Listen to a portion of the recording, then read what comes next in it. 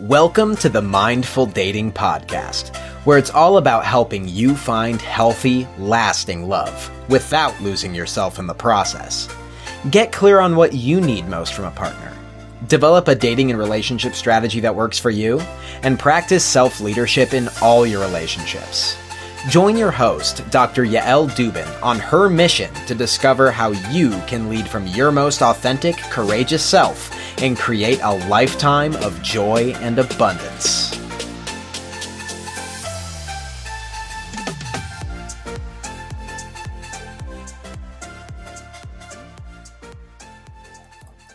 Hello and happy Monday, everyone. I hope your week is off to a good start.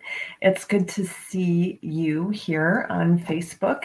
I wanted to just hop on today because I've been really doing a lot of thought. Some of you know that I've just really been kicking my internet presence into high gear. I'm putting myself out there more. And as it happens when you're online more, you run into more negative people and internet trolls and the like. And I've been learning a lot from them lately. And I've been, it reminds me of one of my favorite quotes from Jewish wisdom, which is, "Who is wise? One who learns from everyone." And the truth is, anyone can be your teacher. And in fact, some negative people turn out to be your best teachers. And as I've been out there, mixing it up, asking questions, putting out videos, reaching out to people on messaging, I've gotten a lot more negative attention, and I was not really prepared for some of it. So some of the comments are mostly harmless. They're things like, "Why are you focusing on relationships? You don't need a man to be happy," or "First you have to love yourself," or "Get right with yourself first." And I can't argue about the merit of that statement. I think that it's 100% the case that a relationship alone isn't going to make you happy, and you have to start with yourself first, which is why in my coaching program, I help people start with themselves first. But these comments don't really respond to the context I'm speaking to either. I'm a bisexual woman, and I'm speaking to women who are straight and gay, who want to find healthy, lasting love with a partner, many of whom are looking for a female partner. So of course they don't need a man to be happy. When they get a partnership, it's not going to involve a man. So there's that. They're not really speaking in my context. But why do these random trolls insinuate that the only reason for finding a partner is that you're miserable and that you think only a partner can save you? None of my clients believe that. All of my clients are pretty happy people. They love their lives. Their lives are very full, and they just want someone to share it with. Some of my clients want partners because they know the science behind partnership. They know that people in happy relationships experience greater life satisfaction. They know that people in happy relationships have better functioning immune systems. They're sick less often. They know those things, and they want those goods for themselves. They're plenty happy. They have great jobs. They have lots of friends. They have active lives. They travel. They're pretty large and in charge of themselves. They just want even more. And what's wrong with that? Other of my clients want partners for another reason, and I super love when I hear this reason. They want partners because they know there's a certain level of spiritual and personal growth that you can only achieve in a committed partnership. That if you're not in a committed partnership, it's just too easy to ignore certain things about yourself. It's easy to ignore your shortcomings. It's easy to work around them. That it's only when you have a partner rubbing up against your tender spots that you have your attention drawn to those areas that need a little bit of work or a little bit of healing. And honestly, if you happen to be listening to this and you really hey, I'm really into spiritual growth and personal growth, and that's why I want a partner, you're totally my person. So please reach out. But I've learned other things from the super biblical, cynical people who reach out to me, or we interact on messages, and they say, "I'm not going to give up my independence and be taken advantage of. It would take a miracle for me to open my heart to love. Men just want a nurse or a purse, and I'm not interested." And I've heard that from more than one person.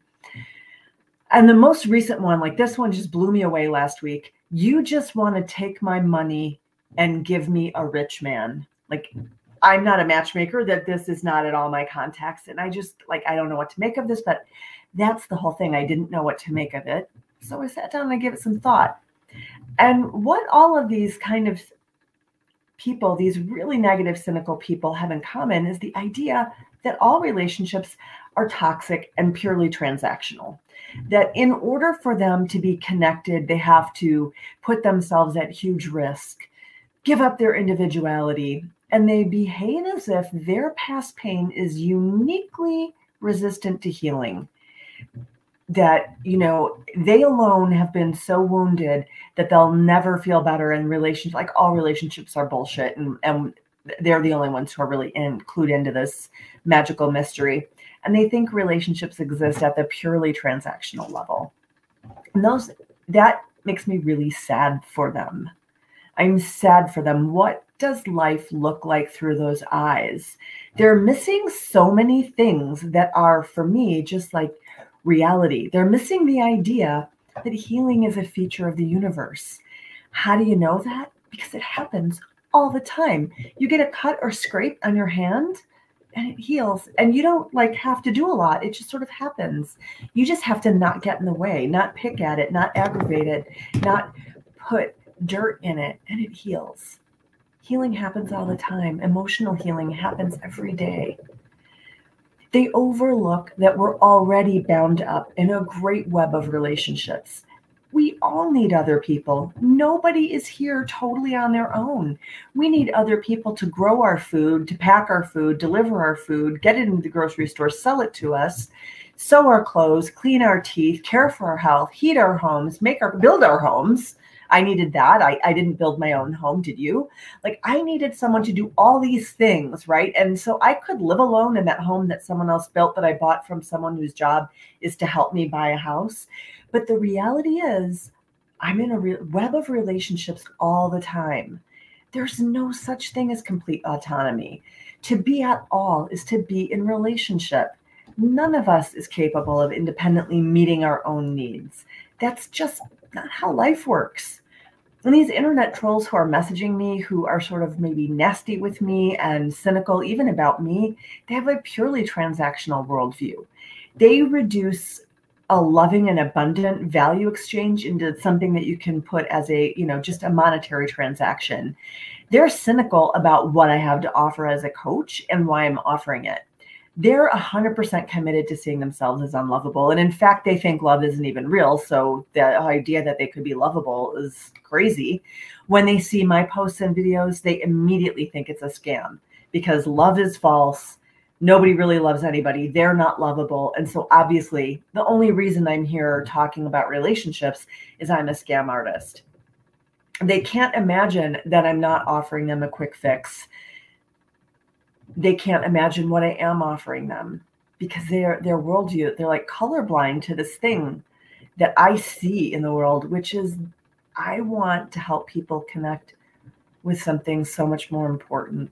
I want to help each of my clients connect with their pure, beautiful soul within, that part of them that in IFS is called self-energy, that in Jewish tradition would be called neshama, in other traditions would be called the Buddha nature or the soul, that place where calm, clarity, compassion, and connection reside. It's where that's the only truth there is. And the fact that they can't see that makes me so sad for them, so sad for their self-limiting beliefs. Really, think about it for a minute. What does the world look like through eyes like that? Eyes that can't imagine love is real in the world. Or if it is real, it's not real for them. How hard must their hearts be?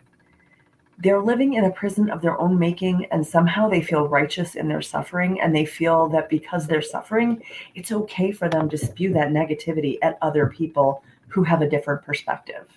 But back to my original point. What am I learning from all this? Well, I'm learning, actually, in a really weird and sort of painful way, that what I have to offer as a dating and relationship coach is way more necessary than I thought it was at first. There are so many wounded people out there. Relationships are broken. People have been hurt and they need healing. I'm learning that my clients, the people that I work with every day, who I already knew were super brave, are in fact brave beyond measure because they're surrounded by this negativity and cynicism every day. They hear this from their friends, they hear it from coworkers, they see it on social media too. And even though they see that, they commit to growth.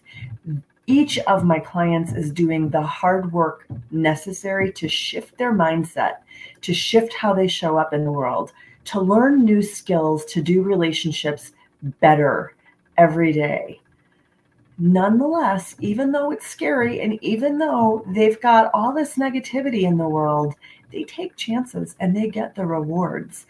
They have more self-confidence. They have a better outlook. They start to believe and actually even see evidence that they are lovable and people are wanting to love them. They have better experiences when they go out and date. They find potential matches that are of better quality. They have the best Christmas that they've had with their family in over 20 years. They're bringing different levels of connection to their families of origin. They're feeling different about how they relate to people at work. They're having deepening connections in every area of their lives.